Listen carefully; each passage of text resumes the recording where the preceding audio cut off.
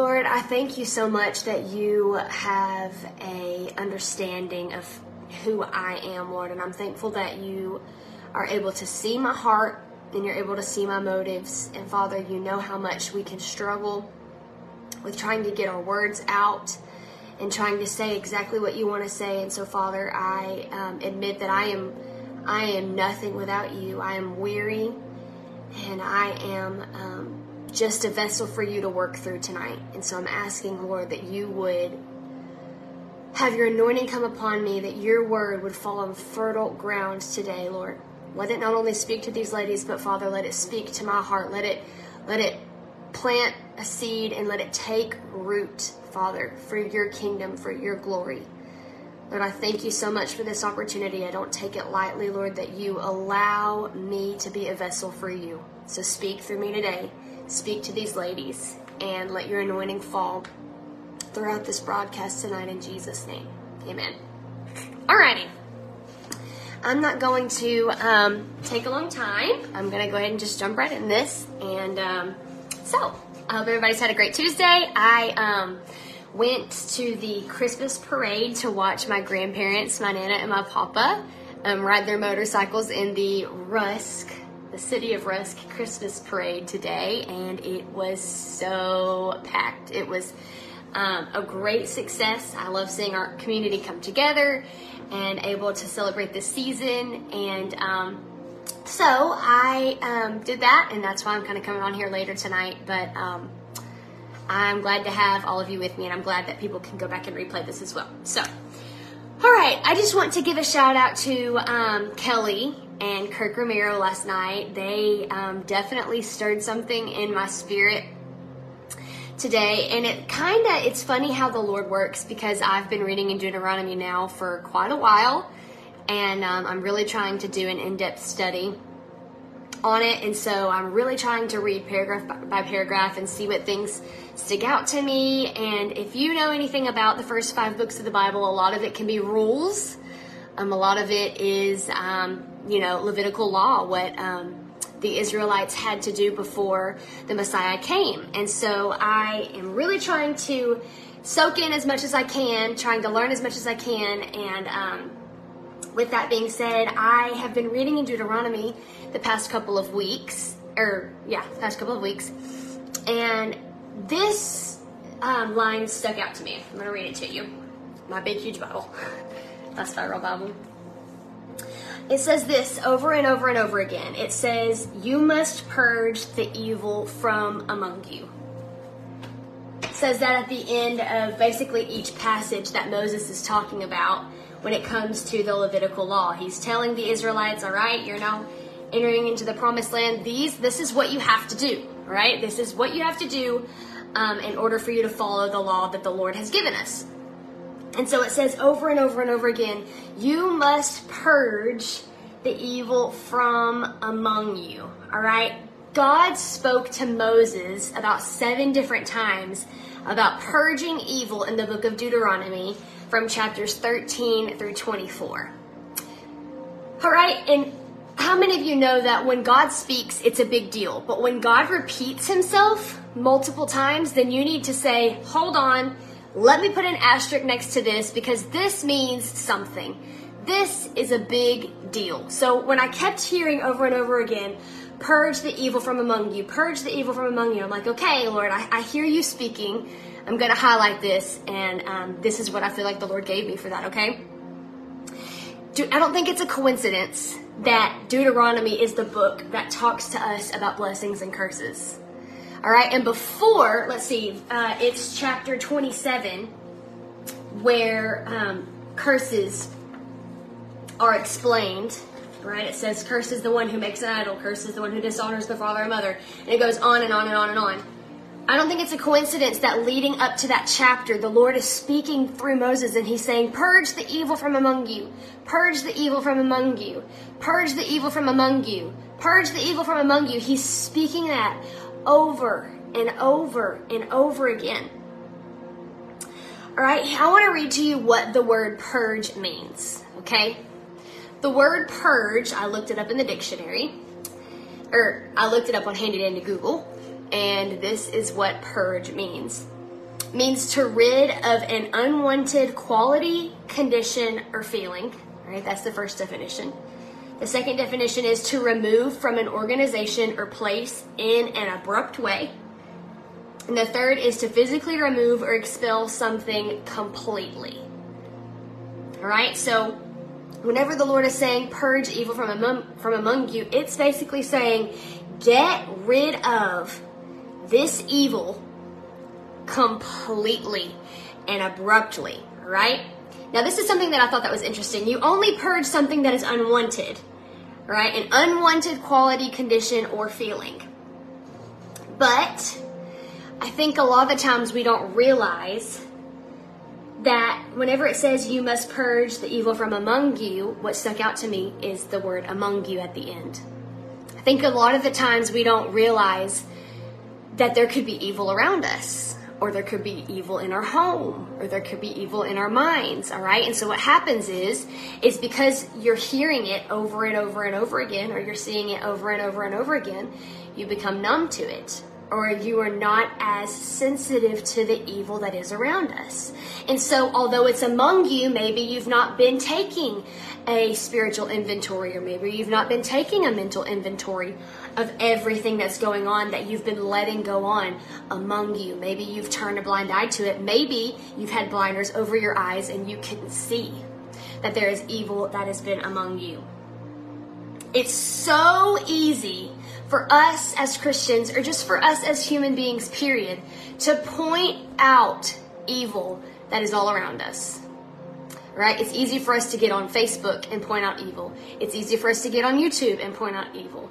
It's easy for us to get on social media of any type and point out evil. It's easy for us to get on the news and say, okay, what they're marching about, what they're rioting over in some big country or some big city, that's evil. But it's hard for us to take inventory and take a look around us of what's among us and say, you know what? I think the way I'm thinking might not be from the Lord. Or I think what I've been allowing my eyes to see on Netflix isn't something that the Lord would be okay with. You know, I think the way that I'm talking to my husband hasn't been godly. And if it's not godly, if it's not of God, then who is it from? And so today, I want to challenge everyone to take a step back and look at what's among you, because it's so easy for us to look ahead and to look afar. But sometimes we need to take a step back so that we can just look in close proximity and say, what around me is doing more harm than good?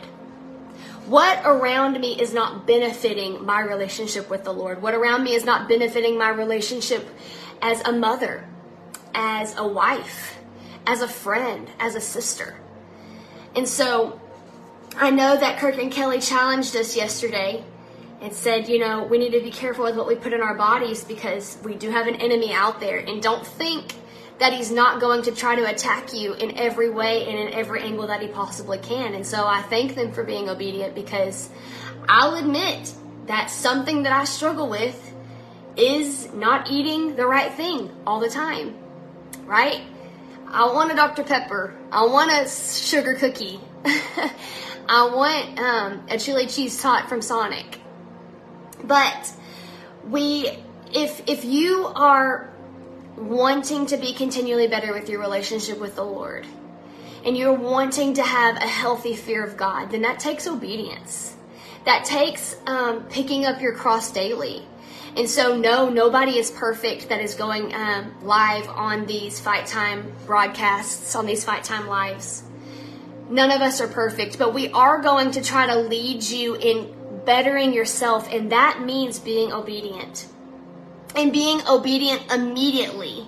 Look at the second definition that purge says. It says remove from an organization or place in an abrupt way. So that doesn't just mean that you look at whatever the Lord shows you as evil in your life and you say, you know what?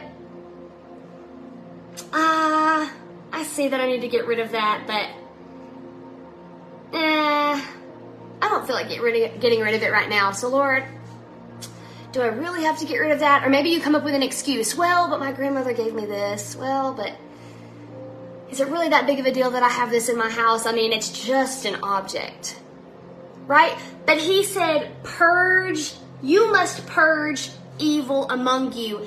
And it also means to expel completely out of your life. There is a reason why the Lord said to his people, purge the evil from among you. All right, so I want to kind of help you. I want to kind of give you a challenge, but I also want to give you some direction on what I mean by purge the evil around you. Because I know you can hear us speak and me say, all right, you need to purge the evil, but you're like, well, how do I even know what's evil, right? So I want you to ask yourself over this week, I want you to ask yourself what evil you've allowed among you in your mind. I gave 4 M's here, okay? In your mind, what evil have you been allowing among you in your mind?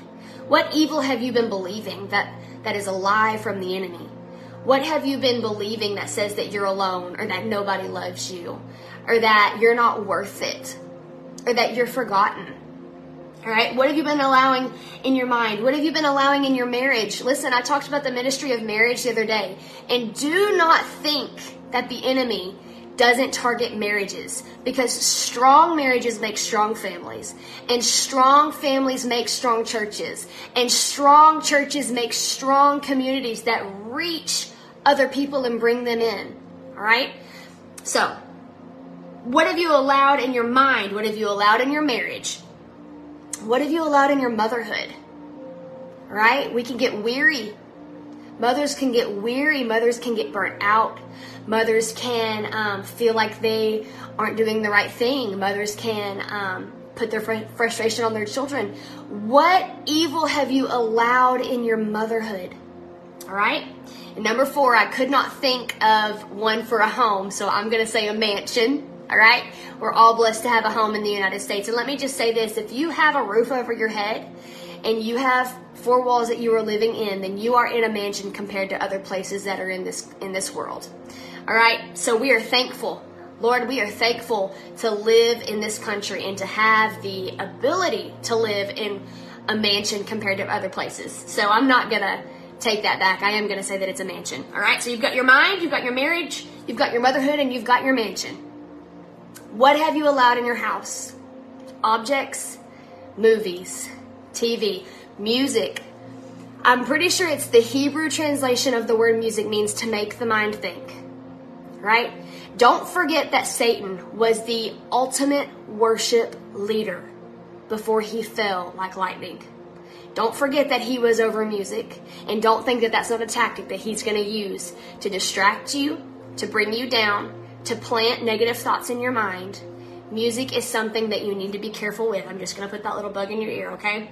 So, allow the Holy Spirit to show you the evil that you need to purge. And then be obedient. Purge it. Get rid of it abruptly. Completely get rid of it and watch the Lord work in a magnificent way. All right, so those are the 4 things that I have for you today. Your mind, your marriage, your motherhood, and your mansion. Let's purge, ladies. Let's purge so that the Lord can operate through us freely. Let's purge because that's what he called us to do. You're chosen by God. And he wants you to purge evil so that he can work freely in your life and so that you can walk under the blessings that he paid the price for. And the last thing that I'll leave you with, I don't even think that I wrote it down. I wonder if I could look it up real quick because it was really good. One second, let me look this up.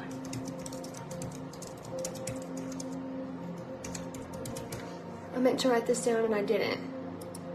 Let's see if I can find it. I've got a computer behind me.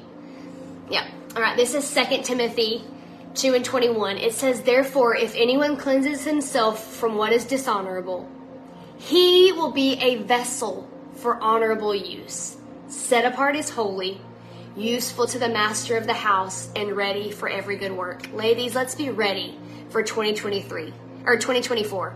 Let's be ready for the Lord to use us in a in good works. Let us be set apart as holy, not because we deserve it, but because he wants to use us for his kingdom. And we have to purge all evil in order to do that. So Lord bless you. May he keep you. May his face shine upon you today and for the rest of this week.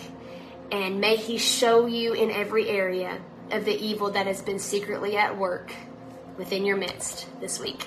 Have a great Tuesday, and got to make a shameless plug here. Fight Time Conference 2024 is almost a month away. How crazy is that?